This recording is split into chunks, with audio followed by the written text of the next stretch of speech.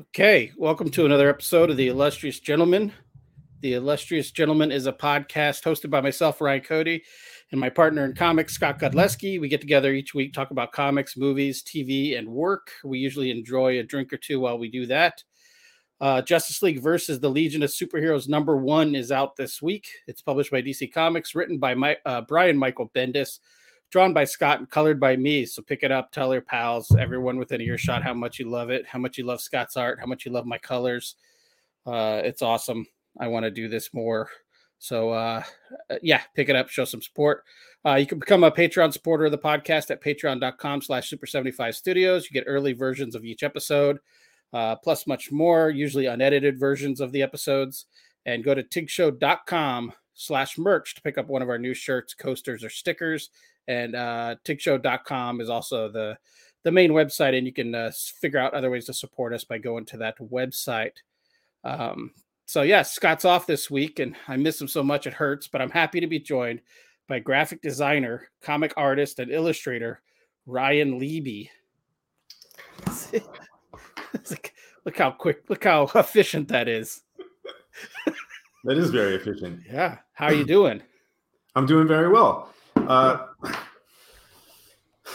weather's beautiful. Can't beat this great way to start a new year. Yeah, we are. All my windows, for those of you who don't know Ryan or barely know me, we're in the same city. We're about 5 miles apart. But yeah, I got all my windows open. It's like first week of January. It's probably in the low 70s. As much as I bitch about it still being in the hundreds in November, low 70s in January is pretty nice. I get a little bit of amnesia, I think. When the heat hits, I can't even imagine that it gets this low. Yeah, I was telling my wife, I just noticed that there's a window in our apartment that I never move it looks into the neighbor's backyard, so I never even open it or anything. And not all the windows in this unit open, so I found another one that opens, so I'm super excited. I said, when it starts we can have all the windows open, we have another one to open. And I realized like that'll be between like the end of January and like March, and then it'll be too hot to have open windows. Right. Sorry about that. Amateur hour. My phone rang. Weather talk's out of the way. Weather's nice. So what are you drinking for the podcast today? I went and picked up some Tower Station, some IPA from Mother Road. That is a favorite on this podcast. Yeah, it's pricey, but I mean, special occasions like this. Yeah, special occasions. Yeah, I think Tower Station might be Scott's favorite kind of go-to IPA, or maybe I'm thinking of my brother. Either way, it's a good IPA from the fine folks at Mother Road Brewing in Flagstaff, Arizona. I'm surprised too, because most local beers, I have a hard time. It's either love it or hate it. It's got to be the water. I'm not sure. And I don't know if Flagstaff is known for having particularly good water.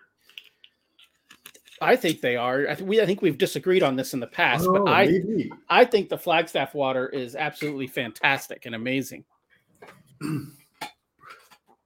But I got the fluoride. I know it's probably good for your teeth. It's my number one concern. Is dental health. All right, so you got Mother Road. I think that's like a 6.8% IPA, something like that. Yeah. Maybe. Yeah. Oh, 7.3. Ooh, okay. Yeah. Serious all right. I'm having something special. This was a gift from my studio mate, Jay Gonzo. He basically gave me this gift the day after I vented about adults giving other adults gifts for Christmas. I read that one. And how I'm so against that and how I think it's ridiculous. The next day he brought me gifts. So I don't know if he did it on purpose or what, but anyways, this is a Gewürztraminer wine from France. Lucien Albrecht Tradition Alsace Gewürztraminer. GEWURZTRAMINER. Okay, there's lots of areas grow this, but this bottle is from France, and it's noted to have rich aroma of honey, red roses, tropical fruits, and spices, and it's 13.5%. Smells sweet. I like my sweet wines. It's like I'm in high school drinking like Boone's Farm. I like my sweet. Is this a dessert wine then? Yes, it's a dessert wine. Oh, that's a So big glass of dessert wine. well, if my dinner was a couple Miller Lights, then this is my dessert wine.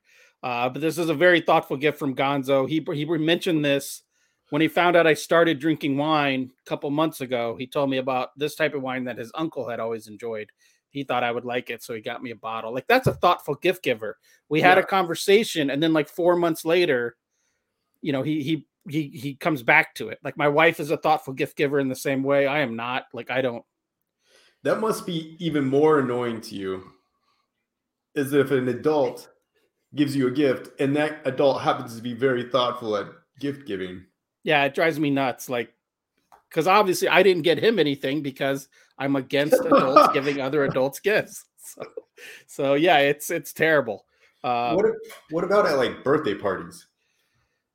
Especially not birthday. Well, no, I don't know. I mean, if you go to someone's party, then you might bring a bottle to share with everybody, or bring a nice 6-pack to share with everybody. But yeah, I don't understand the need for adults to give other adults gifts. I'm kind of in the same boat with you. If it's somebody's birthday party, I'll like hand draw a card. But even then, do you think they want that though? Oh, you know what? I just do it for my own guilt, not to show up without nothing but good intentions. Yeah. I definitely do not want anything from anyone. No, unless it's something that's really expensive that I would want, and then you could never accept a gift like that. So, right. Yeah, like, if someone was going to buy me like a motorcycle, like that would be a gift I would love to get, but I could never, I would, the amount of guilt over that is, it's too much for my weak shoulders and my sad back. Yeah. You'd have to go shed a couple of tears while you're driving it down the road. Right. All right. So on first taste, this is pretty smooth and it almost has like a smokiness to it, which is it a cold? Maybe that's the spices. I don't know anything about wine. It is supposed to be served cold. But I always drink my wine cold because I'm a gentleman. So yeah, so far so good. We'll see how I feel at the end of the bottle. But like I said, 13.5%, a little heavier than most wines, but that's fine. I'm good with that. Yeah, so I guess got some questions. We were texting about stuff we can't talk about. So then I'm just going to throw out some getting to know you questions is what we're going to do today, I guess. That might be safer. Yeah, as it pertains especially to comics and stuff like that. But at first I did want to mention, so people who don't know you or didn't come out and see us at like Acme or anything like that, or haven't already heard the story that I tell every time the two of you and I meet someone new, is how I met you, is basically on some stranger's lawn in the middle of an afternoon while I was getting beer and some local band was playing in like a porch, like under an awning. The porch concerts. Yeah, the porch concerts. I don't know if we're allowed to talk about them. There's such a there's secret of the probably get a cease and desist. They probably trademarked porch concerts and we're already in violation right now. Yeah. But yeah, basically I went to fill up a couple cups out of the keg, and I come back and my wife was talking to you, and so I assumed that I know that someone introduced you to her, but then long story short, we start shooting the shit, and then I find out from my wife, oh, he draws comics too. and I'm like, oh, of course he draws. Everyone draws comics. Who does? Sure he does. Yeah, sure he does. Whatever. Every Ryan in history of Ryan's draws comics too. That's right. But your name is unique enough that it's easy to Google you.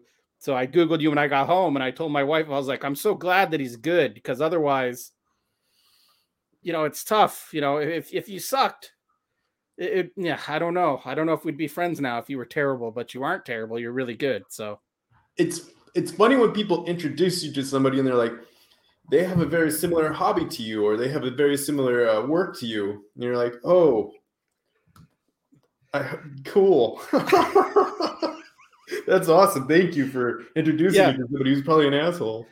Yeah, it's always like like if I'm at a place and like my aunt's there, she'll tell me about like her second nephew also draws comics, and I should give him a call. Oh man, you should, just right out of the blue. I think one of my second cousins is actually a pretty well-known like indie cartoonist. Oh, that's really cool though. Yeah, Yeah. we're friends on like Facebook. But yeah, it's just weird that what are the odds that that like two dudes who draw comics just meet in someone's front yard randomly, I guess.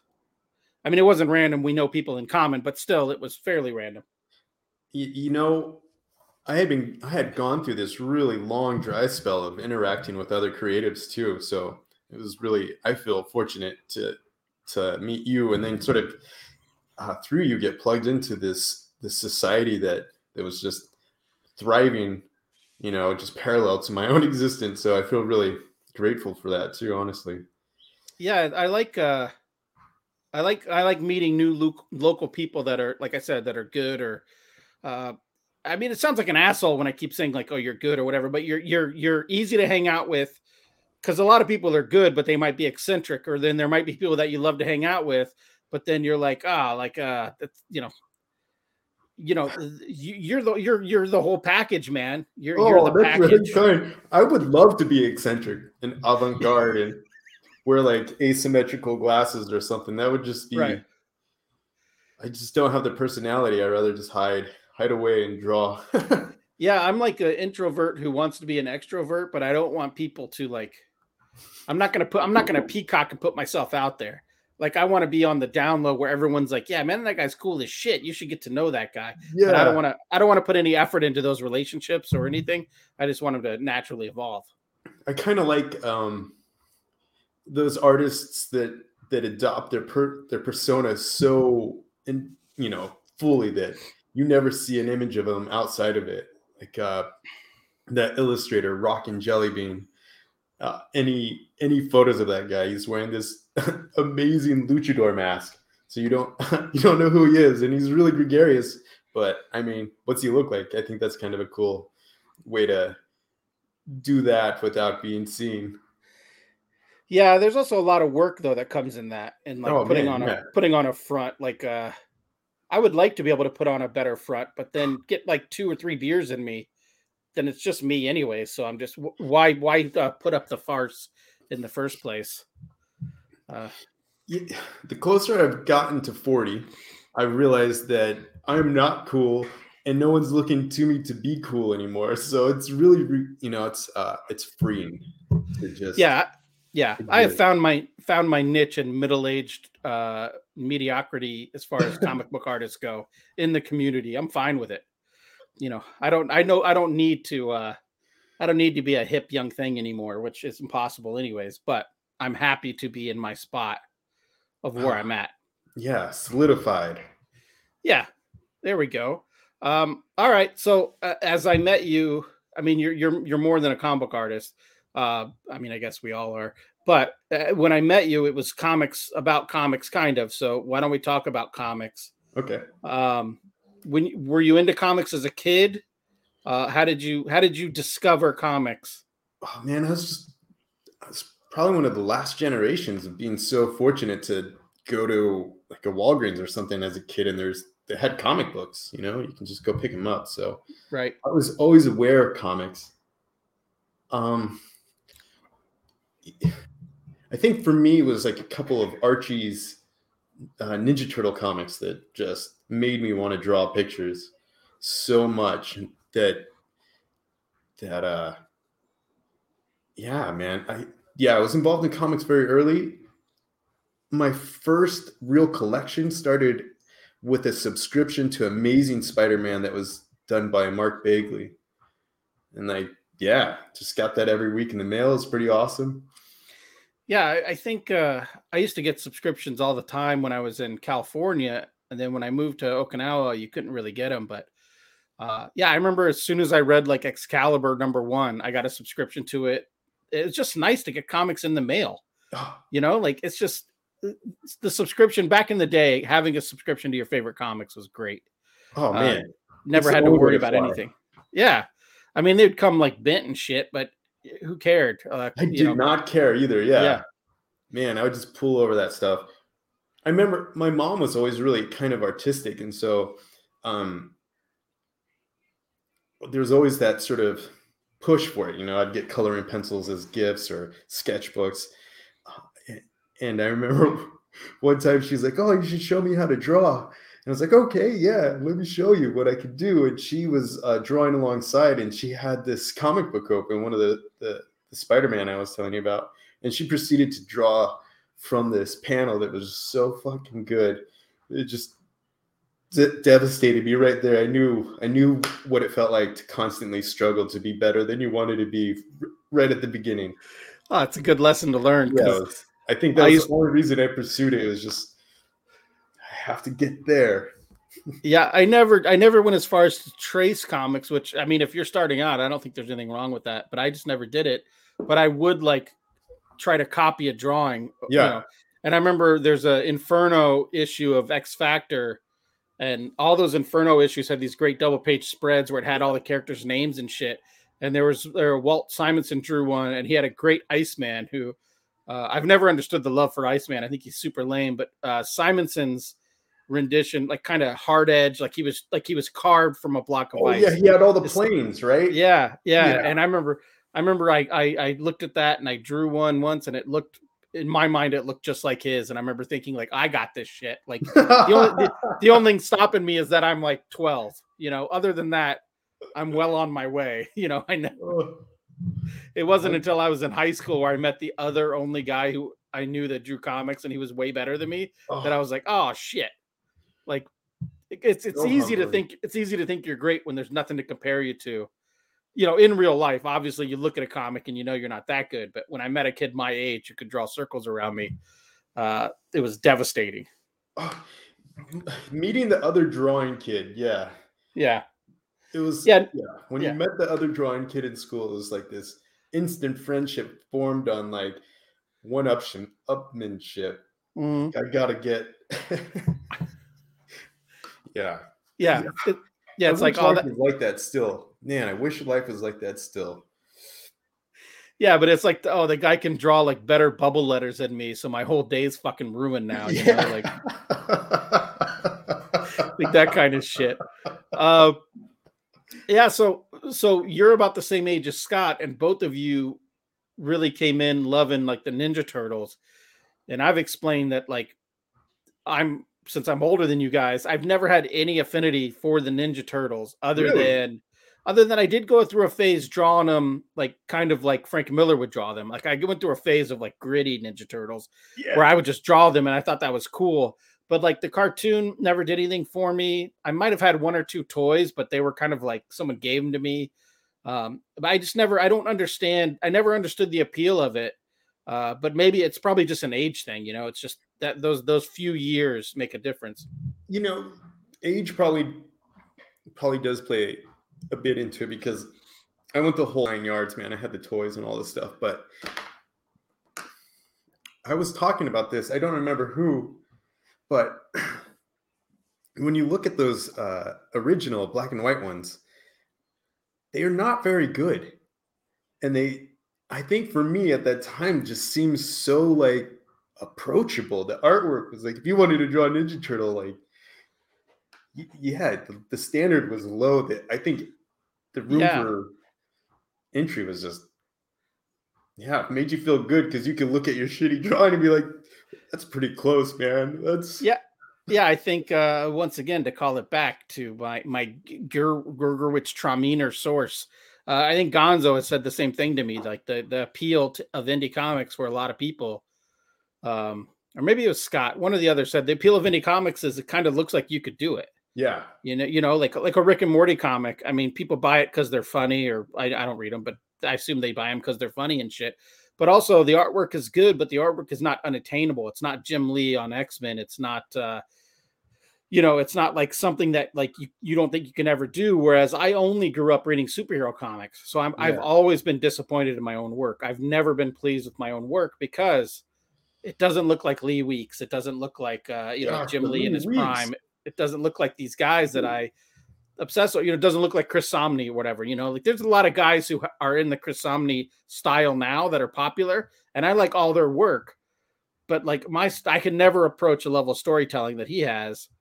But I could see if you grew up reading like real indie comics, kind of dirty bio comics or, whatever, autobiographical comics, then yeah, you would see a style that you would be like, oh, I enjoy this comic and I think I could draw like this. Yeah.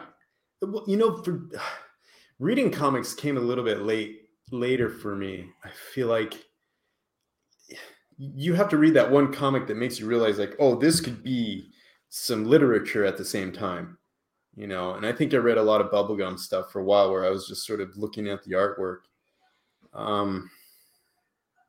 There was a stage where I feel like I'm constantly trying to learn how to draw constantly. And it got to a point where when I found Alex Toth, I realized that more lines meant so much, less, it's just Right. like they're covering up or like finding the edge or showing a shadow or they're rounded with more and more and more detail, where this guy would just strip it down to like 3 lines and kick your ass with a drawing.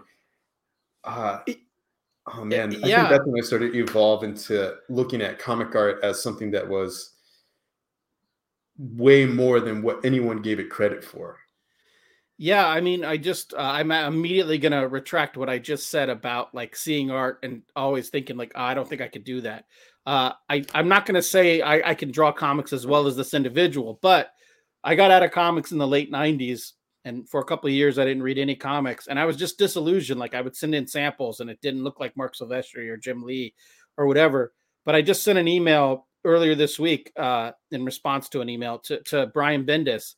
And I just let him know, like, hey, I just want to let you know that Powers got me back into comics. Like I had been out for a couple of years and Powers got me back in. And part of the reason Powers got me back in is because I was like, oh, I love this comic. And this guy Oeming draws nothing like Jim Lee or nothing like Salvador LaRocca or who the big superhero artists were when I stopped reading comics. Like it's a whole different style of comics I've never read. It's very indie based, but it's still a superhero comic. It's still a crime comic. It's still super cool. So yeah, I guess when I saw that, I was like, oh, you don't have to draw like these guys to work in comics. And I'm not saying I thought I could reach that level, but I realized I don't have to be Jim Lee to get into comics, if that makes sense. But when we were collecting comics, you did. Yeah, up until I was like in my early 20s, everything was 90s comics, Jim Lee, Art T-Bear, like you said, lots of lines, lots of smoke and mirrors. But yeah, and I think in the early 2000s, you got books like Powers or the Batman Adventures comics. Those were in the 90s, but Mike Parobeck on those books, or Bruce Timm style guys, guys who grew up on Bruce Timm and guys who grew up on Toth. The Chris Somneys were starting to come out, and the Evan Shaners and those dudes. And you realize like, oh shit, there's a whole new generation of guys coming up whose work doesn't seem it's equally or possibly better than the work I used to love, but it seems more accessible. Like a Chris Somney page is beautiful, but it's easier to digest than like a Jim Lee page, which I also think is beautiful. Right. So yeah, I think if everyone now was drawn like Jim Lee, I would never think that I could work in comics, But the thing about comics is it's about a flow too and how you can read it. And those Jim Lee comics are beautiful, but I would rather just have each individual panel framed, because each panel is just so awesome. I mean, he took shortcuts sometimes, but right. As directing the flow of reading a story, they were so hard. I'd get caught up looking at the details that he would put on the gloves in Batman Hush. Right. Like he was definitely loving the drawing so much that it was so much going on in each one. Yeah, it's such an amazing skill to be able to convey a story with pictures and not noodle a picture to death in each panel. Yeah, that is a skill that not everyone has learned. The less is more. I mean, you've always hear it's one of those things you hear and you give advice. Like if I'm at a con and someone asks for my advice, I tell them like fundamentals, life drawing, blah, blah. But yeah, I also tell them like, keep it simple, less is more, blah, blah. but that really comes to the forefront when you see guys who can do it as masterfully as, or when you read like a Sin City comic or whatever, like, Oh yeah. or early Hellboy, it's like, oh, 80% of the page is just solid black, and it works no matter what. And I mean, I still use those cheats today. They're not nearly as good, but if I don't want to draw something, that shit's going in shadow. Like it's, or I'm zooming in on something for dramatic effect. And I've read reviews of my work, especially my earlier work, whenever it would get reviewed. They'd be like, oh, the way he frames these faces and shit just heighten the tension. And I'm like, oh, I just didn't want to draw.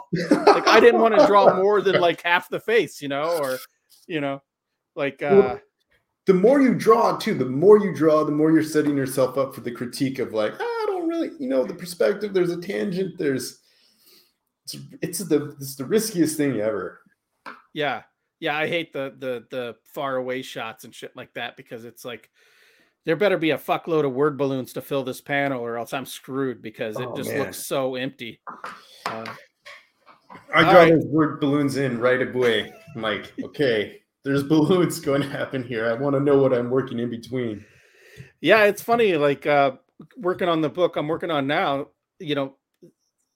Bendis is a lot like Claremont. So I was going to say, when you said you first started reading serious comics, I don't know if Claremont X-Men is considered serious comics or whatever, but for me, a lot of times now as an adult, something will come up, or I'll use a word or a phrase or whatever, and my wife, who's super well read and has like 10 times more degrees than I do, she'll make a comment like, oh, how do you even know about that if you never read these books or whatever? And I'm like, oh, I think I read it in a Chris Claremont X-Men comic. Like, he was using words that I would have to stop and look in the dictionary, like, what the fuck does this mean? Like he just put so much on the page for you to digest. So that brings me back to, like, right now, Bendis has a lot of talking going on. And I don't think anyone would get upset if I said that. There's a lot of word balloons in a Bendis comic, especially in a Bendis superhero comic with 30 something characters. So there's a lot of times I was coloring the first issue of Justice League, and I was like, I imagine 40% of this page is going to be covered by word balloons, So I was like, I wish our system worked to where it went to word. I guess I'm just being selfish, but I wish it was lettered before I colored it. Yeah. That's like, every designer's wish, I think, is to know, like, what are the parameters, right? Or what? So much of a creative request is always like, produce this, right? Well, let me know the box first, right? Yeah, it's like in my head I can picture where all the balloons are going to go, but I still have to color the whole page. Yeah. And I get it. There's probably, translations, the balloons get moved around. Everything's different now because of digital. And I get that, but yeah, selfishly, it would make my job a lot easier if, I didn't have to color that extra 40% of the page. So, okay. Other than like Ninja Turtles and shit and Archie, which I'm sure you grew out of pretty quickly. What else were you into? Like, have you, or here's another question. Have you always been into comics, or did you lapse and come back? Or, I went through a huge skateboarding part of my life where the artwork I did was sort of in between skate sessions, and comic books were mentioned, but not so much collected during those times. And I came back into comics pretty hard when I went to art school, which I did late in life. So I must have been early 20s when I went to art school. And so I went and started looking at the artists and storytellers that I saw as inspirational.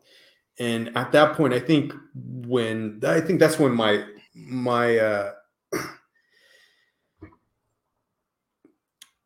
aesthetics matured, and I really like Rick Remender for his writing. I really like how he likes Mark Twain so much. I read some Mark Twain in college, and it resonates really well. So the Fear Agent, the whole saga is just, man, it's so good. It's so good. If you haven't read it, Yeah, it's one of my favorites. I love the artwork within it. That's Tony Moore and sometimes Jerome Pena. So it's two really like some of my favorites still to this day. They're both. And I guess I stuck with indie for the most of the time. Yeah, superheroes, they keep getting regurgitated so many times. It's kind of hard to keep coming back in. And like now it's the origins again of Wolverine, or now it's like somebody dies, and Right. it's so crazy to me. Um, I think it's so powerful when a story has the audacity to end. Yeah, I think continuity is a major downfall to modern comics. Like I would love it if every X-Men book was a 6-issue finite story. You know, or everything's kind of like Hellboy. Everything's a miniseries. Everything's done. You can refer Yeah, back to it, but you're not like buried in continuity. Uh, yeah, because even right now, like I love the current artist on X-Men, but he does a couple issues, does something else, does some couple issues, does something else. It's going to be rebooted. There's another like an acronym going on, or another fucking like subtitle going on. Like I both missed the days of just picking up the next issue of Uncanny X-Men, like I had done the previous 40. But then I also am a believer in the fact that like story should dictate everything, not continuity. right. Uh, so I guess I'm the worst kind of guy because I just want both. I want my cake and I want to eat it. I want my bottle of wine and I want to drink it. Yeah. Yeah. I, there's just so much too. There's just so much good stuff out there. It's really hard to be a purist about anything. Yeah. The first convention I ever did, I've told this story on this podcast multiple times, but the first convention I ever did, I slept in the garage / basement of a dude in Texas. All the single people slept in the garage and the married couples slept in the guest areas upstairs. But that's where I first met Tony Moore. Him and his wife stayed upstairs. Him and Kara stayed upstairs, and he was just starting Fear Agent. And everyone in our group, like I didn't know a lot about Image Comics at that point. Other than, I mean, I knew Image Comics, but I didn't know the current state of Image Comics, right? So we're there, and everyone's like treating this guy Tony like he's a big deal, right? And I have no idea who Tony is, other than I just met him. And then it wasn't until I got home and I like Googled him, because I don't even think I had a smartphone back then, So he 2005 was or doing whatever. Walking Dead, or He had already done Walking Dead and he was starting on Fear Agent. And so everyone at this con I was at just flocked to the table. He was being fawned upon. And in my little mind of not knowing anything, before you could Google shit on your phone and stuff, it wasn't until I came home I'm like, oh, he co-created The Walking Dead, which I had vaguely heard of. But yeah, he was just starting Fear Agent when I met him, basically. And I think I've read the first trade, but I've never stayed in that universe. But it's something I feel like I can go back to at any point. no, yeah, you definitely can. Yeah, it's such a depth in the story that it gives you, like you said, it gives you your cake, or it gives you that really sugar rush right at the beginning, and then as you get into it, you grow with the character development. You realize like, oh, there's a lot more backstory in there. So it sets you up right away with an alien exterminator who's a drunk. He's a Texan, the big bubble dome Yeah, classic. spacesuits, and yeah, the 50s style rockets, and then yeah, the depravity starts to set in, and it's a good read. All right, so it like you, when I went to art school, I went in my early 20s, and that's when I got back into comics. But what made you? Was there a certain book or a certain time in your life where you're like, I think I want to pursue this? Like, I think this is something I want to make a go at. Man, actually, it wasn't anything inspirational other than the lack that the community that I lived had nothing to offer unless I wanted to either be in construction or join the military Right. or work in restaurants or balance between it was kind of a scary time. And I think my mom was suggested going to art school, and it just seemed so impractical. But I sent out a couple submissions, and I think the majority of the people are like, "Oh, this guy's going to take out some loans." So they tell you what you want to hear, and I jumped into art school, and I'm kind of a stubborn person, so I stuck it out, which was foolish of me. I give much different advice than than the things that I did, but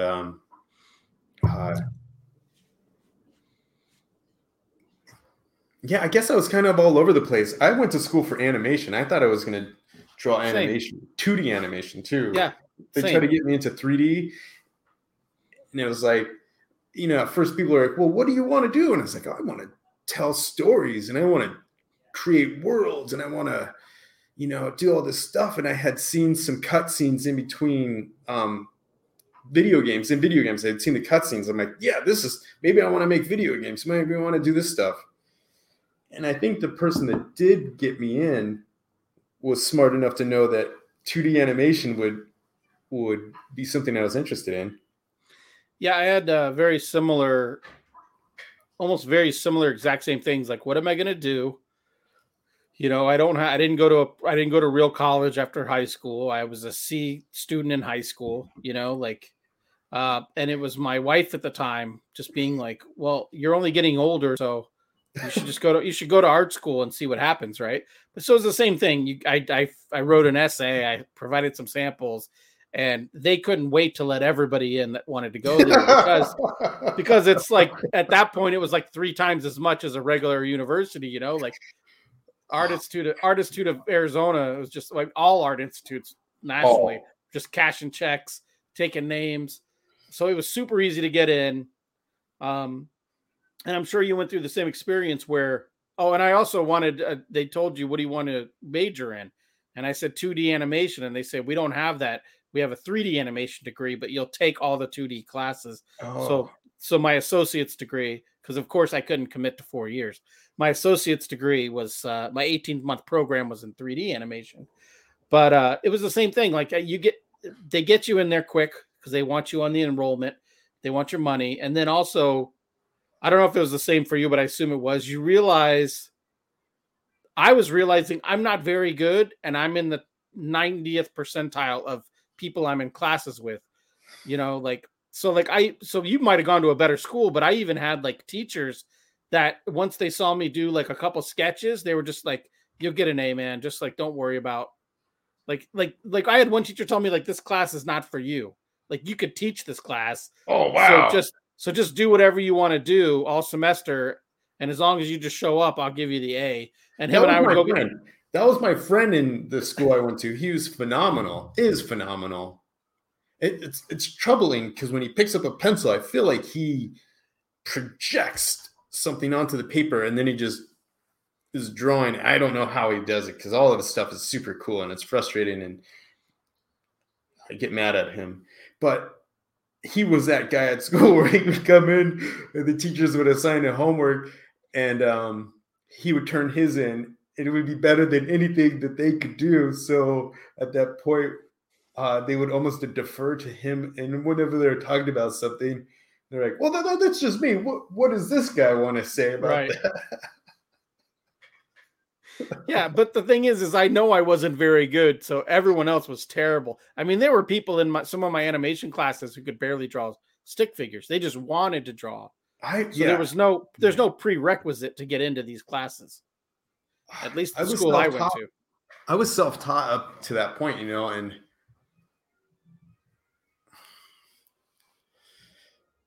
it was one of those things where I just start in one area of the page and just go. So anatomy, proportion, all that stuff. No way was I hitting that stuff. It was more, I guess you would call that fine art. Yeah, well, I mean, sure. You're either really good at painting or you're terrible at painting, and you're just going to double down on what makes you unique. Yeah, like you're a fine artist. I don't know if you ever saw these because, again, the age difference, but there were those those how to draw comic videos. Stan Lee did them and they were VHS, right? So Yeah. the first time I ever saw like how to lay out figures and construct figures was the Rob Liefeld one, right? So Oh that's kind of, man.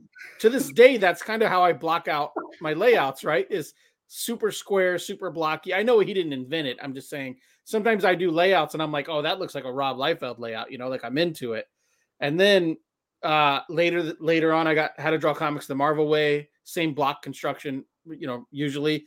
So when I was doing my first life drawing class, and we're doing like 15-second gestures and like 30-second gestures, I just fell back on how to construct comics that way. And I remember my instructor was like, "You are levels above what everyone else is doing, like right now," And in my mind, I'm like, and then we're supposed to have, because part of our homework for the semester was to go draw from life outside of class. And I never did that. So the night before the final, where he would look at your portfolio, I just filled pages with gesture drawings, and that I would do for comics, and he was like, these are amazing. Like, another thing. And again, this is a knock on the Art Institutes, not I'm trying to hype myself up. This is how bad those schools were. He looked at like 2 pages of my like 15-page portfolio and he closed it. And he's like, "You got an A."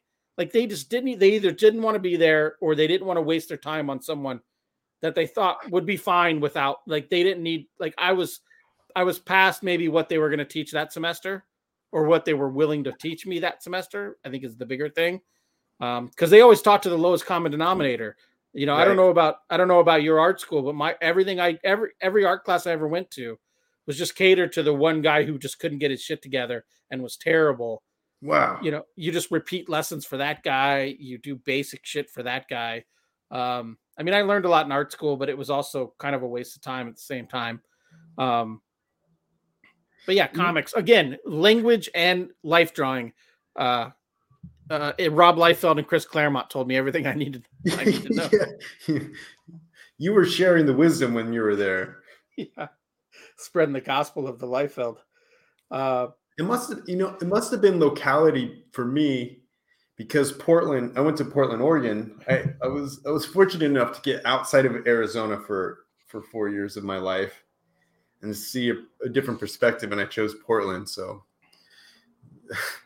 take that for what it's worth. But the artists that were there, the majority of them while I was there were people working in the industry. I had a Flash animation teacher that was doing background stuff for The Simpsons. Will Vinton, the guy who coined the term claymation, who came up with the California Raisins and a lot of those Christmas specials and that Mark Twain thing. He was the resident artist, and he'd walk around the halls and try to like recruit people to help him produce something. Right. And then there was just some really talented people. And our dean was like, I think an art director on the Animaniacs, so there was some talent there. And I learned a lot. And the thing I learned the most there was that I sucked, but I didn't suck the most. I sucked like third tier suck. And so I felt like I could climb, and I was very invested in getting better. Right. Yeah, it sounds like your art institute might have been headed up mostly by animation people. Yeah. Mine was headed up almost all by like kind of fine art people, graphic design, fine art, that kind of shit. So, or I think at that time maybe Phoenix was also leaning heavily into the video production part of it. So there might have been a lot of that, but like the animation to me always seemed to get kind of downplay, the animation department. Like it was just like not their priority. The one here also had a culinary school, and that was huge. So I just think like we were always like just take these kids' money and shit them out. Yeah. There's no animation industry in Arizona. Like when they recruited me or / let me in, they told me, Fox Studios, they just made that Atlantis movie, right? That was made in Arizona. So they're like hyped on that. And they're like, so yeah, our top like 3% almost all go over to Fox immediately after graduation. And so, or maybe Sony Animation. So you go over to Sony Animation right after graduation if you're in the top 3%. And then by my second semester, one of my teachers was a laid off they were doing animation at Sony, got laid off, and then they're taking this job. And by the time I graduated, Sony had left, Fox had left, so there was no shit. It was basically like, hey, you want to come to Arizona? You might be able to get a job storyboarding, paying minimum wage. So at that point I had 2 kids. So move your whole family out to Southern California for like a $30,000 a year job that in California money, that's yeah. So it's like I went at the wrong time. I don't advocate art school for anybody. No. But if you're gonna make that mistake before you have a wife and kids. Yeah. So that you can then follow up on that mistake and move to Southern California or wherever you want to work. The real secret to breaking it into any sort of art field is find another person who's doing it and become friends with that person, because there's no other avenue, really. I feel like you could be extremely good and still not ever meet the right person. Then who cares? Yeah, networking is more important than anything. I mean, I was joking to somebody who's like congratulating me on coloring this DC book, and I remember just saying like, "Oh, well, I've been buttering up to Scott for a decade, for like 12 years. I put in my time to become his colorist." So it's a lot of it's networking. A lot of it is just don't be an asshole. And we talk about this all the time. Don't be an asshole. And I understand that, especially in the arts, I hate that term, but in the arts, you get a lot of people who are like shy or anxious or have anxiety or whatever. You got to be able to deal with that a little bit in public. Overcome that shit, man. Overcome it. If you force it, if you have to, create a persona, create a Barcon persona, not one that molests women or anything, but one that's just fun to be around. One that's fun to be around, and one that is willing to stay the course. Like if there's a writer who's out with your group, and just don't be offensive, and don't be bothersome, but just be around. And known to be a guy who does quality work. Doesn't have to be the best work, just has to be good work. On time, good to work with, and don't have any stories of you like fucking puking in someone's, bed or something like that at a con. Try to keep that shit to your own hotel room. I think there's a level too, like that you said was committed. I think that stands really tall, is that you're striving, I don't know. There's like so much punishment in drawing all by itself that you kind of have to be a little bit of a masochist to want to do it. Yeah, I was telling Gonzo the other day. This is becoming the Gonzo Mentions podcast. But I was telling him the other day, like, I hope I can just color after this next year. Like, drawing comics and trying to get gigs drawing comics is a grind. It's a grind, and it's a grind doing the work, because I don't think I've ever really loved it. Since I was like a teenager, and it was just fun to just tell the story. But like, I'm not so in love with it that it's something I have to do. So if I'm going to grind on getting work, I want to grind on getting work as a colorist, because I can do more work in less time. My ceiling is better as a colorist, I think. And I'm happy with that. Trust me. I have no love lost for, thinking I'm going to be some great penciler or something like that. I forgot commitment. So yeah. So like, I'm going to commit myself to doing good work, being easy to work with, being on time, being reliable, rather than there are some guys who are just like, well, fuck deadlines. I'm going to give them work that's going to blow their mind. Yeah. And those are guys, there are guys that can exist like that. They're called Adam Hughes. There are guys that can do that. But I'm happy being one of the guys who can just be reliable and be on time and constantly get work. Like if I was around in the 60s, I would be a bullpen guy at Marvel, and I would be happy to be a bullpen guy. Oh, I think that would be super exciting. Yeah. There's no weight on your shoulders. Just do good work. It's almost like you want to do good work without really.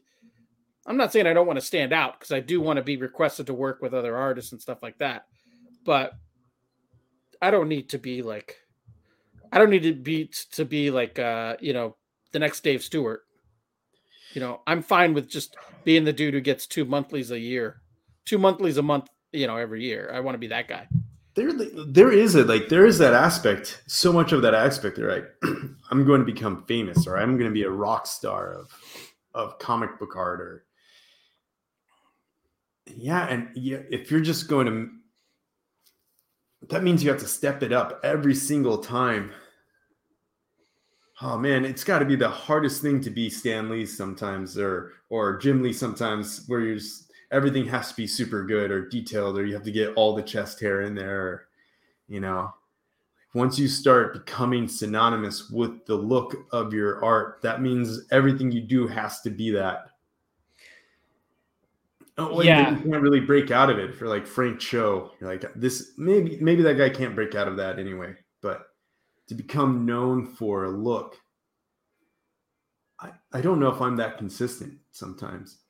When they say you got to find your style, I used to try to figure out what that meant. And I remember asking for a teacher if he would validate me for a licensing deal through an agency. And he took a look at my work and he's like, you need to pick a style. You're all over the place. You should take a class on illustration. I'm like, I'm not going to take a class on illustration. What does that mean, a style? And so I started looking at it. I was like, oh, what should I do? What should my style be? Should my lines all curve a certain way? But to become synonymous for a look, maybe that's something that you can do and you can produce all the time. But I feel like for me personally, that would all of a sudden become very trying, Okay, being so consistent would be better.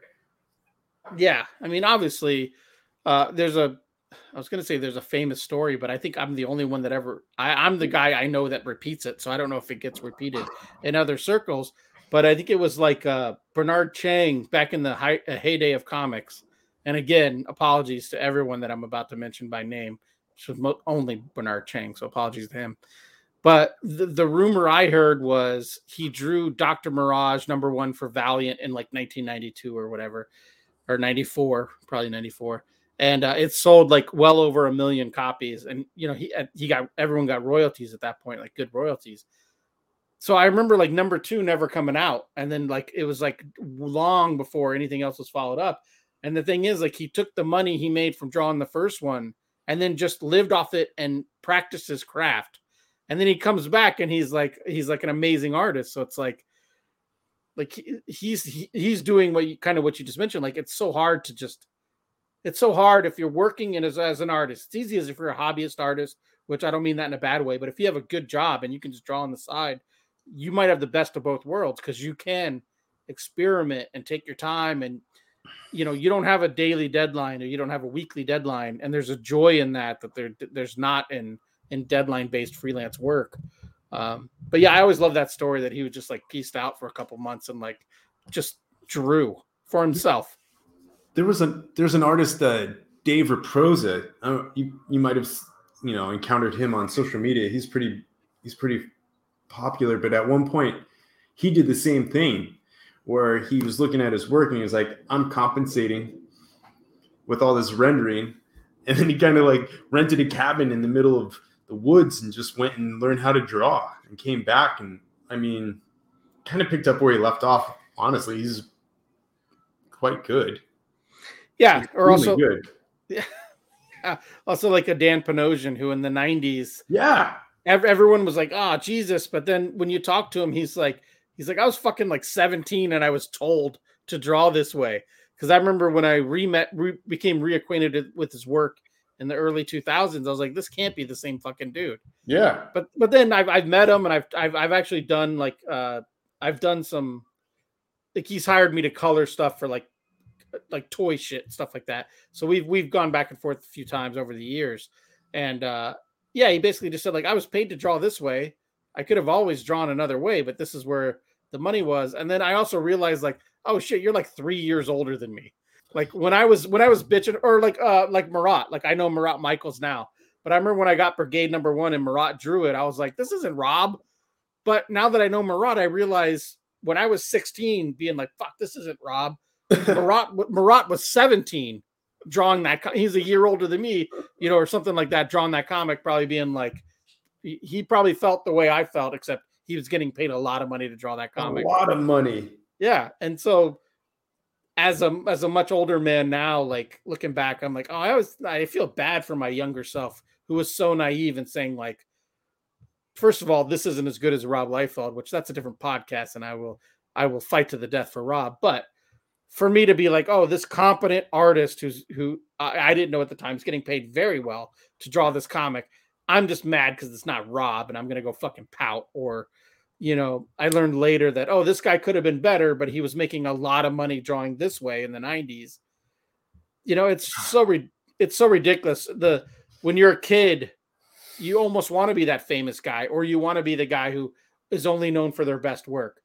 But trust me, man, when you're a 46-year-old fucking dude just breaking into mainstream coloring, you are thrilled to just get the work, get the check, do good work with good people. There's no shine on it for me anymore. No, there's no shine. I think as soon as you get rid of the shine, it feels so much better. Mm-hmm.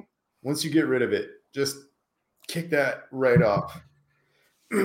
I agree. All right. So your job right now currently is you're a senior graphic designer.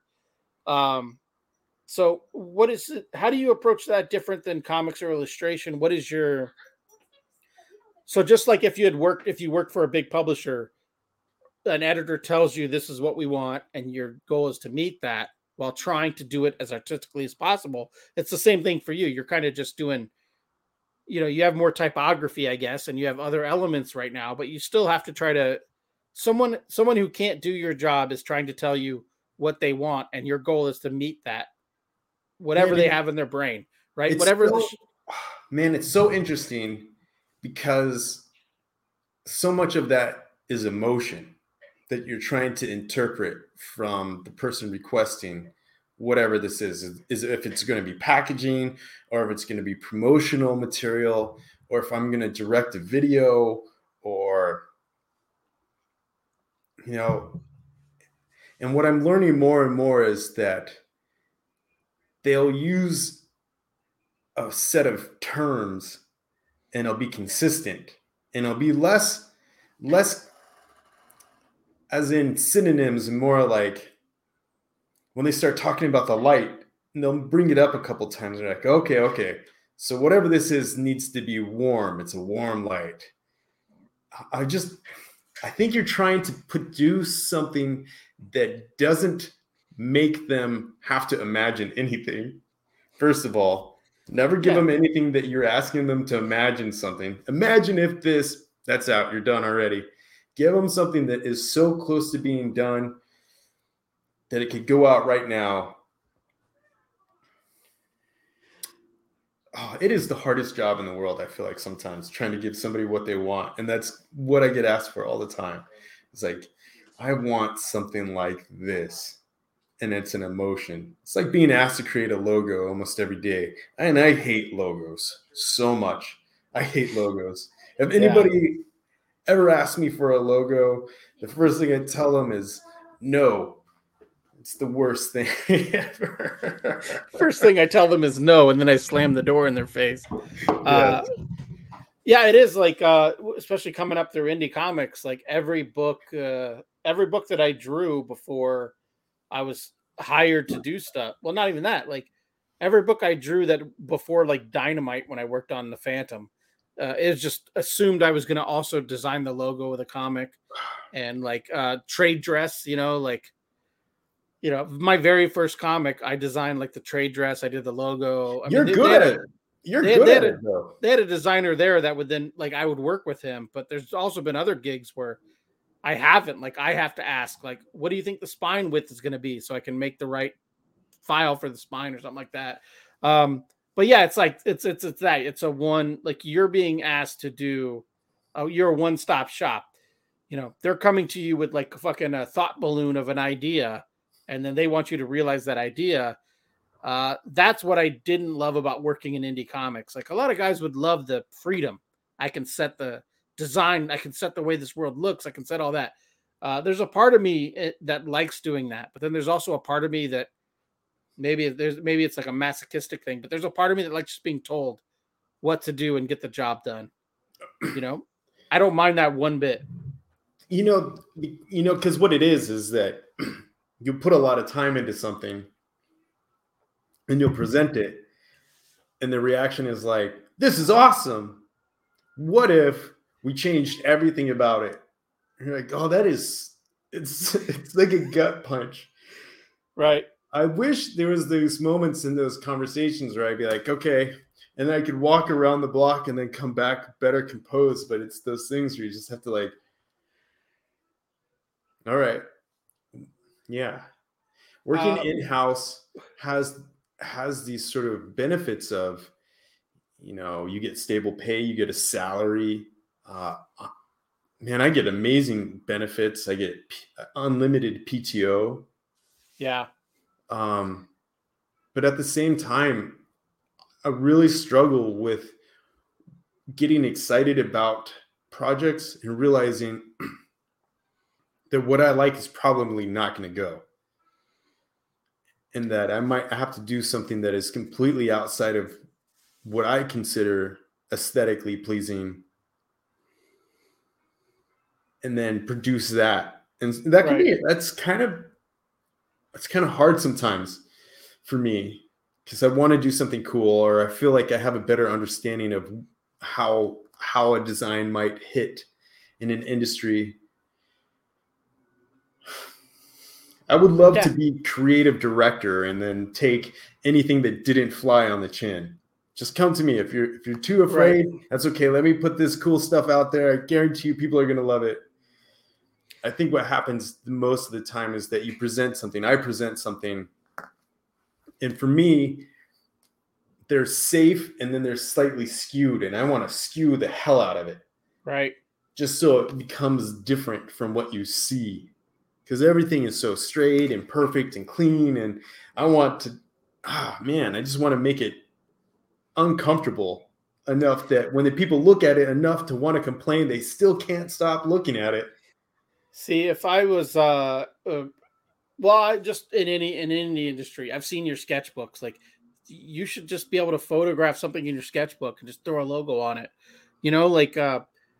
I don't think corporate, even corporate comics, corporate anything, I don't think they understand the power and the emotion of the early stages of the work, the layouts, the sketches, and I'm terrible. I never sketch, but a lot of times my layouts, by the time I tighten them up and ink them, I hate that drawing by the time I'm at that point. And then knowing me, I still have to color it.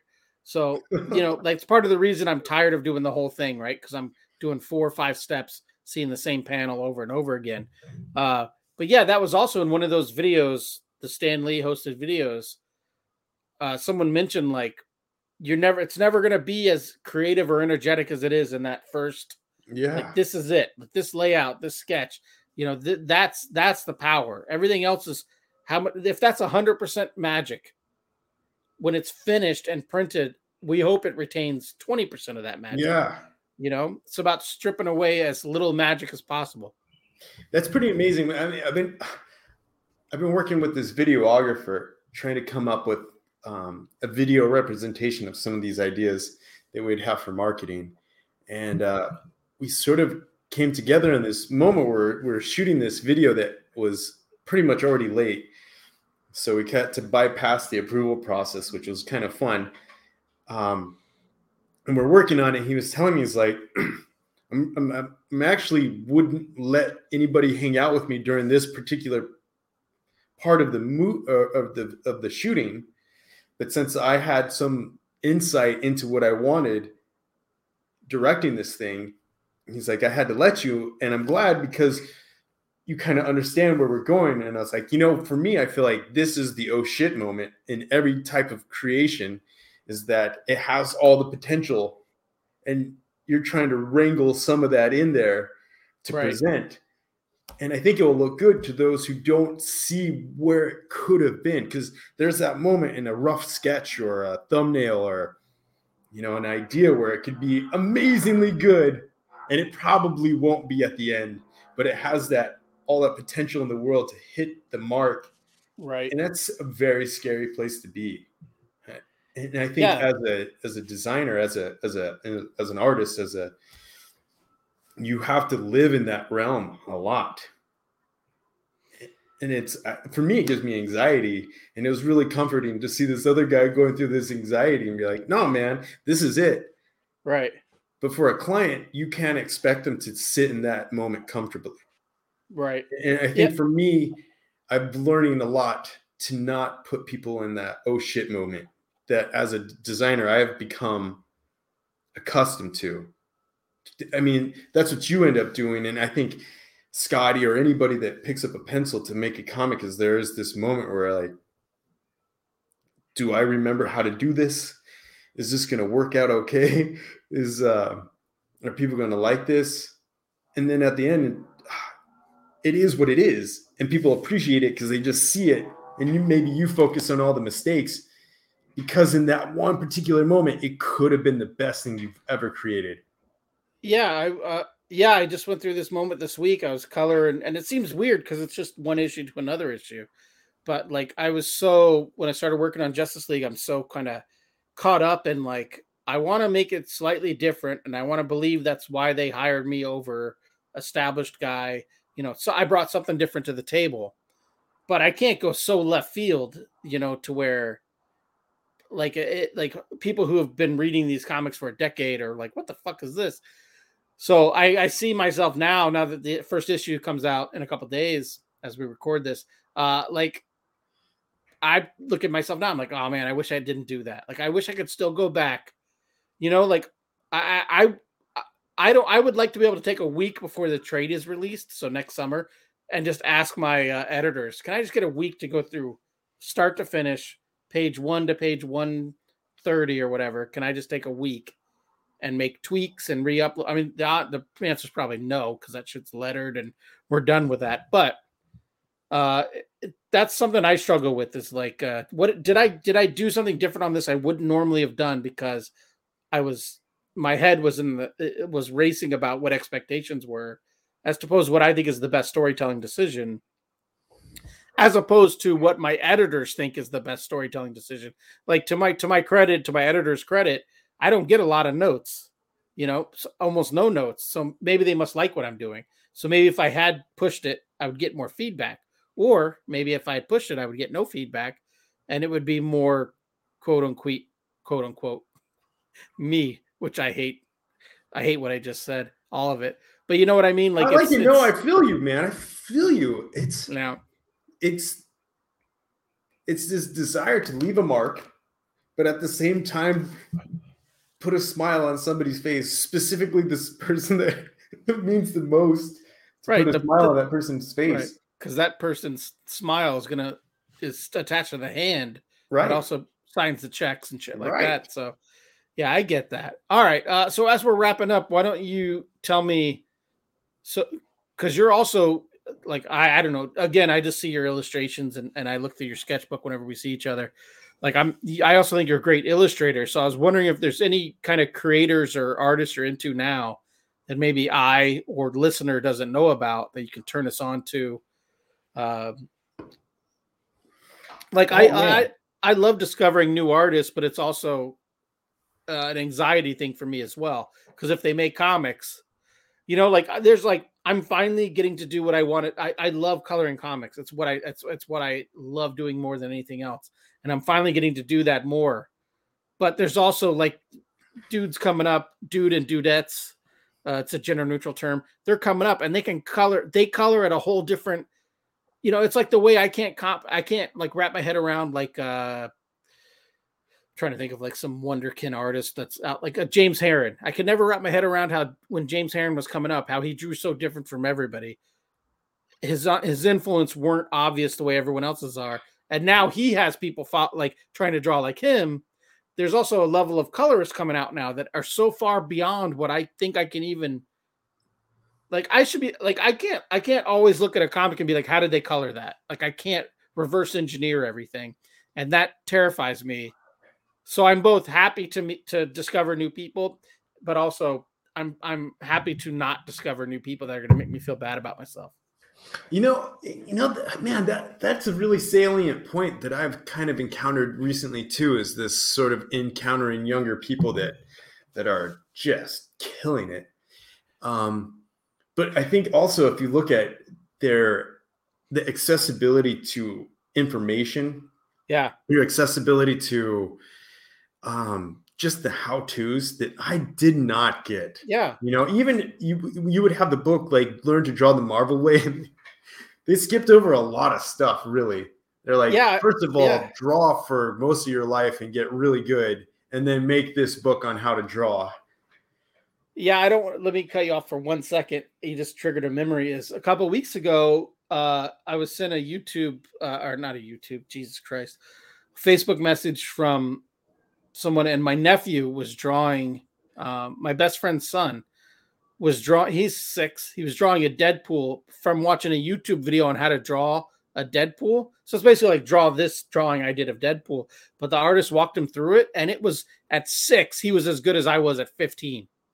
Yeah. So to your point, like you could just kids these days, everything. Like my dad, who's in his 70s, if we're working on a car, he'll be like, pull up a YouTube video. That guy will show you how to do it. Things are so everything is it's the Matrix. Yeah. It's the Matrix. You get plugged in, you're driving a helicopter all of a sudden. My wife's in human development too, and she talks about this moment in brain development at the very young ages. And we go through a couple of those stages where our brain becomes pretty plastic, they'd say, where you're capable of interpreting new information into the way that you think. And those very early ages, they are making so many brain connections that to learn something like drawing, it might not be that difficult. But we just had to pursue it so doggedly that that we're still pursuing it, that it's a struggle. I would love to talk to. I don't have any friends who grew up with someone encouraging. Well, that I know about. I'm sure there are people I know, but of people I know about, who grew up with like encouraging aunts or parents, or like you said, your mom could draw, but if she's not sitting there with you drawing 3, 4, 5 nights a week, then that's different. Like I would like to meet an artist my age who grew up in a house full of artists who encouraged and taught them.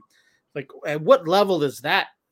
Like that's a Pepe Larraz, which to me, I mean that's a Stuart Eamon, and that is someone who, like, I'm not saying those guys had that. I'm saying that's how good I think you would have to have someone every day teaching you something new to reach these levels that I don't understand.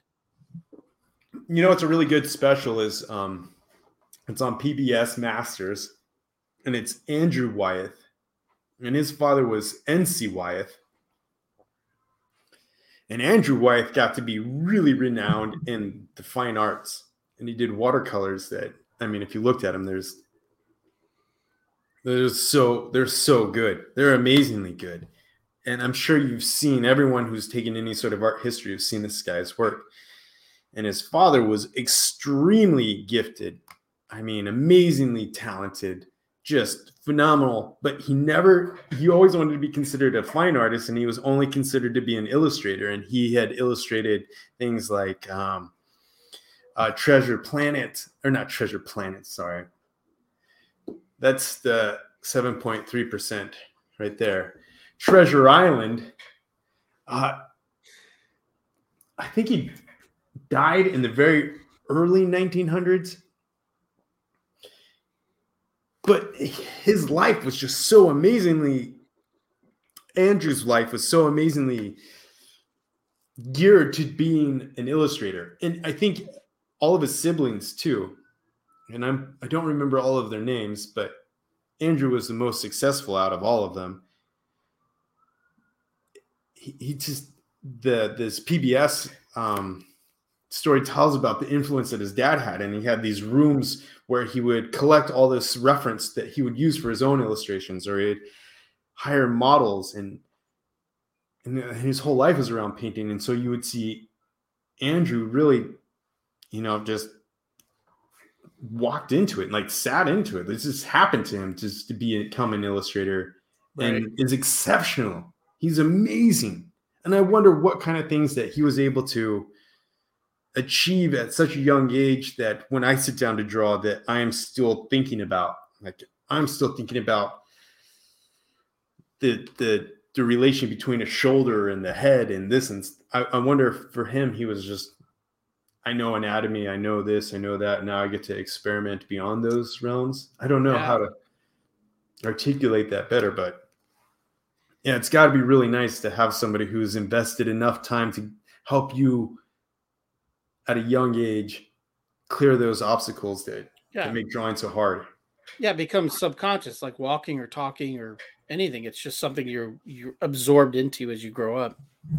All right, so wrap it up with it. Who should I be digging now? You probably know the guys that I really like. I grabbed this guy's book because it was on my thing, and I can never say his name, but Victor Valkachev.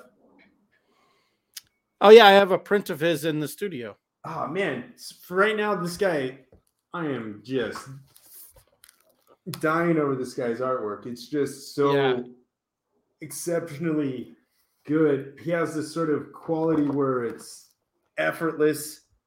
Oh, I don't know if it's effortless, but like it seems exaggerated and yet at the same time very structured. He draws in the way that I wish that I could just sit down and draw. It's frustrating. I really, really love that guy's work. Another artist is Corey Loftus. You're probably familiar with. He's a concept artist for Disney. He worked on all kinds of stuff like Pixar's, or maybe it's only Disney, Wreck-It Ralph. He's all over the place. I think he did all the character design and stuff for Zootopia. Okay. That's kind of all furry stuff. I don't know if that's the greatest stuff to like send you on a search for, but I'm sure listener is a furry. Yeah. So it's fine. Yeah. Yeah, I mean that's when to kind of go full circle, because I'm kind of losing it on the 13.5% wine. Yeah, when I was in art school and I wanted to go 2D animation, and then there wasn't that, so it was 3D animation. What I really loved, and I assume it might be the same for you, was when I came out of that, I'm like, I either want to storyboard or I want to do character designs. I want to do story Bibles. You know, and obviously no one wants to do in-betweens. No one wants to do cleanups. No one wants to be the grunt of it. Everyone wants to be the creator of it. But as I get older, I realize there's no way I would ever be talented enough to be a character designer, because that's the cream of the crop as far as I'm concerned. But also, I could do storyboards because they got to be done fast. That would be that's the only way I could be able to be a storyboard guy, is when push comes to shove, especially if the money's there, I can work fast as shit. So that's always been, because also no one gives a shit. 4 people are going to see your storyboards, or, not, I shouldn't say 4. No one at the end result's going to see your shitty storyboards. So I feel like I could be a shitty storyboard guy. I couldn't be a good storyboard guy because his name's Gabriel Hardman. But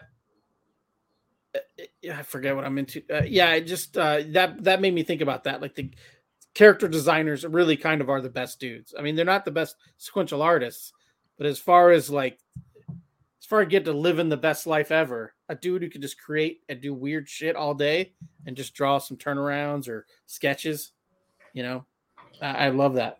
Also too, is that the film industry is committed to just trying to duplicate the things that they create, instead of going through that whole, how do I make a person happy?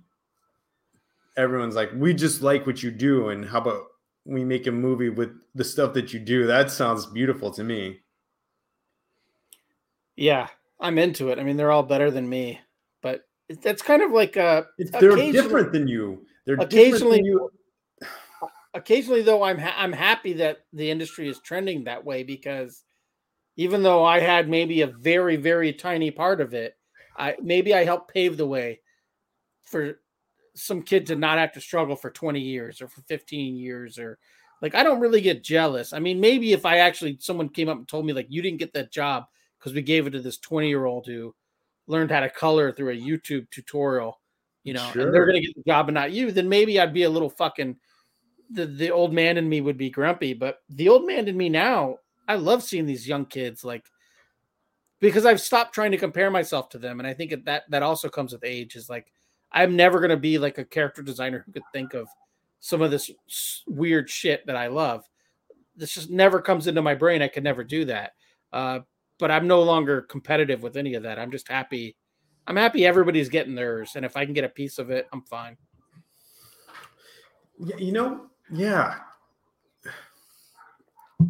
We create our own happiness, really.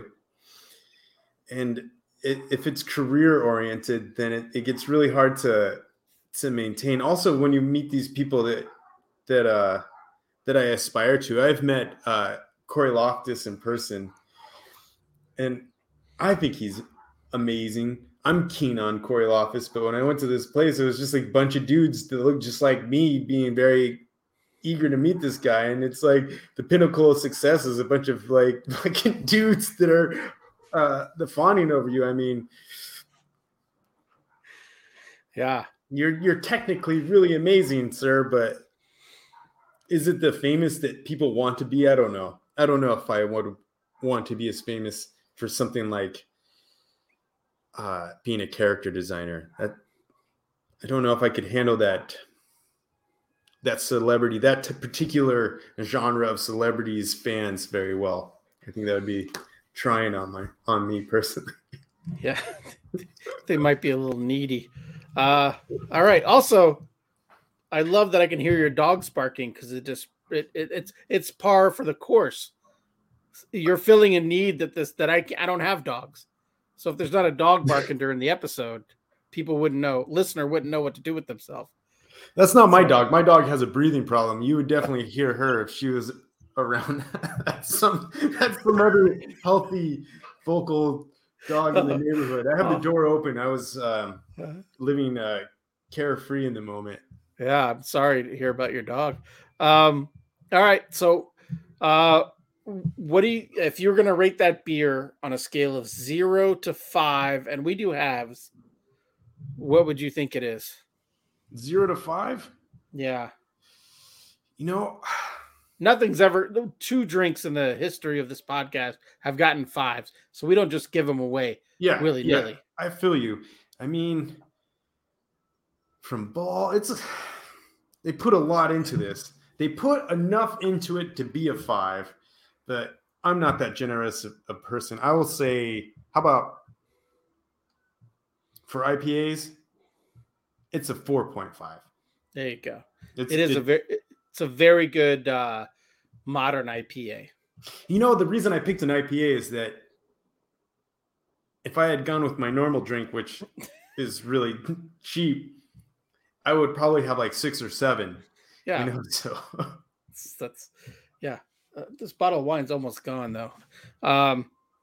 Yeah, it's a good beer. The Gerwisch Traminer. I can't pronounce it. It's good. It has like I said, that little smoky. And normally I don't like smoke. Like I don't like scotch. I don't love smoke in my drink. Good scotch is fine, but it's probably not. It's not a woody flavor. It's not a smoky flavor. It's a flavor that I can't properly discern or explain, because it is very fragrant. But I mean, shit. I only saved the bottom of the bottle so that my wife could try it. Otherwise, I would have almost killed this whole bottle. So it's very drinkable. And I don't think it's as sweet as some people think. So maybe my threshold's different, but like this isn't that sweet. It must not be a dessert wine, because those dessert wines, you know. Yeah, this is more tart than sweet. Kind of like this podcast. I would give this easily a 4. But it's better than my $3 bottles of wine. I'll tell you that much. But don't tell Baybridge that, because I'm still waiting for the sponsorship. My lips are sealed. That's right. All right. Was there something we didn't touch on that you wanted to touch on? Do you want to give out some social media? Is there something you don't post as much on social media as I thought you did? You know what? I recently gone through a change. I went through a phase, and I've been doing a lot of work. And when I get to the point where I'm going to post it, I just feel so lackluster all of a sudden. You know, I don't know if I'm going to show up on anybody's feed. I don't know. I just got kind of, social media just doesn't have this flair that it used to, where I would share stuff and people, I don't know. It just got weird. It just got weird recently. Maybe I'll start posting some stuff. I do drawings all the time. I'm constantly just Yeah. I literally the other day almost bought a sketchbook because of you. do it. I didn't. Oh. I have some school journals. I have some black and white school journals. I got those. You know, yeah, I've been working on commissions lately, so it's kind of hard to post somebody's commission, you know? Maybe that's what it is more than anything else. I've been doing a lot of work for work and then a lot of commissions outside, so maybe I'll post some more, but social media is Ryan_Liebe for Instagram, and that's the majority of where you can catch all of my work. There's years and years and years of stuff down in the feed. I think I'll start posting more. I have a second issue of Baxter written by my friend and the writer Sam Kissinger. And I'm hoping to have the second issue printed and ready for May's Acme Expo. It's a great event, I hear. Man, I just put myself on the line to color 14 pages. So 14? You can do that by next weekend. You could do that by next weekend. Yeah, so your self-published comic is Baxter. Where can they get the first issue of that? The first issue is something that you should definitely stop by the Acme Expo and pick up because it'll be there. I should open up a store front and sell those. And I think by the time the second issue is up, there'll be some sort of link that you can follow through my Instagram to pick up both issues. All right. And that's Ryan spelled the correct way, and Liebe. That's right. That's right. I don't know if that's spelled the correct way, but that's how we spell it. Again, like I mentioned at the beginning of the podcast, you're easy to Google, so everyone should do it. Thanks, man. Thanks for pitching in. Thanks for hanging out. Normally we would have done this in person, but my back is a goddamn train wreck. I'm fine now. The second I try to stand up, it's gonna be a shit show. Skateboarding, man. You got to give that shit up. No, it's not skating. It's working on a kid's car, which I got to do tomorrow as well. But I think I'm just gonna supervise tomorrow. But yeah, thanks for hanging out, man. It was a pleasure. Thank you for inviting me. Yes, you're welcome. Hang on. Nope, can't do that. I'll edit this out. Don't worry about that. All right. I think if I hit end broadcast, it hangs up on you. Okay. So I'm not going to do that. But yeah, thanks for hanging out, dude. That's good. It was a lot of fun, man. I got my stride after somewhere halfway through the second beer, and then I lost it right in the first sips of the. Dude, so like so Scott and I haven't done a podcast in a couple of weeks. He's been having a rough couple of weeks. But last time we did it, I fucking took a huge hit off my wife's resin vape, and I just giggled through the whole thing. I fucking lost it. Like I have an edible in me now, but it doesn't count. It's only 5 milligrams. Ryan. But like if I get too high or whatever, like I can't remember just words. Like I couldn't remember like paper. Like I'm terrible on this podcast when I get high, like I just, but the last podcast, all I did was giggle throughout it because I was super high. I took extreme efforts not just get high before this because I knew that would happen to me. Well, I knew you said you were saying like you're not going to carry it, but of course you carry it. You're a talker. You're a guy. You're a dude who does it. There was a moment where I was like about to rip this thing when I was setting this area up, and then like, no, that would fuck this shit all up. Yeah, I would love. There's a podcast I listen to. What's famous? It's pretty famous. It's called Spit and Chicklets, and it's hockey based, but they get a lot of former players on, and those former players just rip coaches and other players they played with, because I mean they're not working anymore. And like I can't wait for like in 10 years or 15 years to be able to do a podcast with dudes who got out of comics and we can just fucking rail on like how problematic the process was. Like right now I'm still like Warner Brothers, DC, but basically Warner Brothers, one of the biggest companies in the world. They still owe me like money. Like they're not caught up on what I'm owed. Like, so those kind of stories of like, oh, I was coloring, like I would love to talk to someone who worked on Batman. And they'd be like, oh, when I worked on Batman, my pay was fucked up. Editor was absent, like DC shuts down from the December 15th until January 3rd. DC just closed their offices, but I never got an email saying you won't get paid again in December. That's amazing. They just skip a pay week. They skip a pay week. So you, instead of getting paid every other week, it was a 3-week gap between paychecks, but I never got an email saying expect to not get paid this day. And that's then super offensive. If you ever want, you should contact Brett, because that guy has nothing but bullshit stories with DC and with Warner Brothers. Yeah, see, he's the kind of guy you can go on and like he doesn't worry about burning bridges, where that's still a very real concern for me and Scott.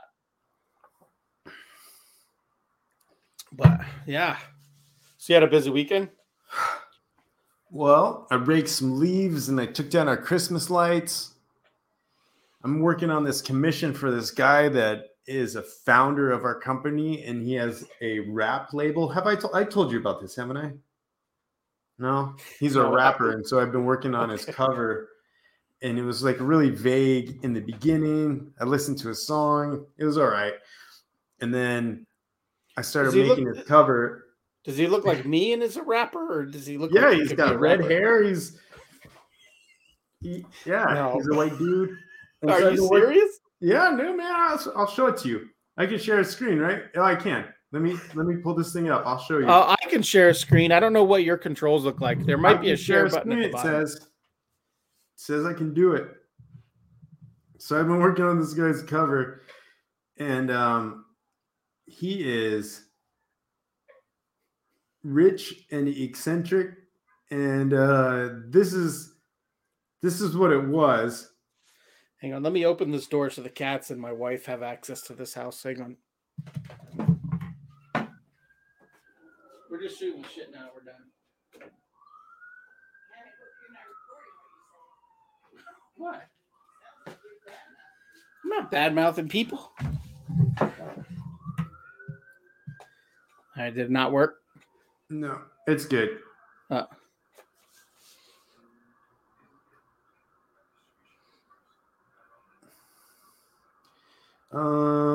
Begin my window. Oh, you know what? Hang on a second. If I hang up on you, dial right back in. Okay.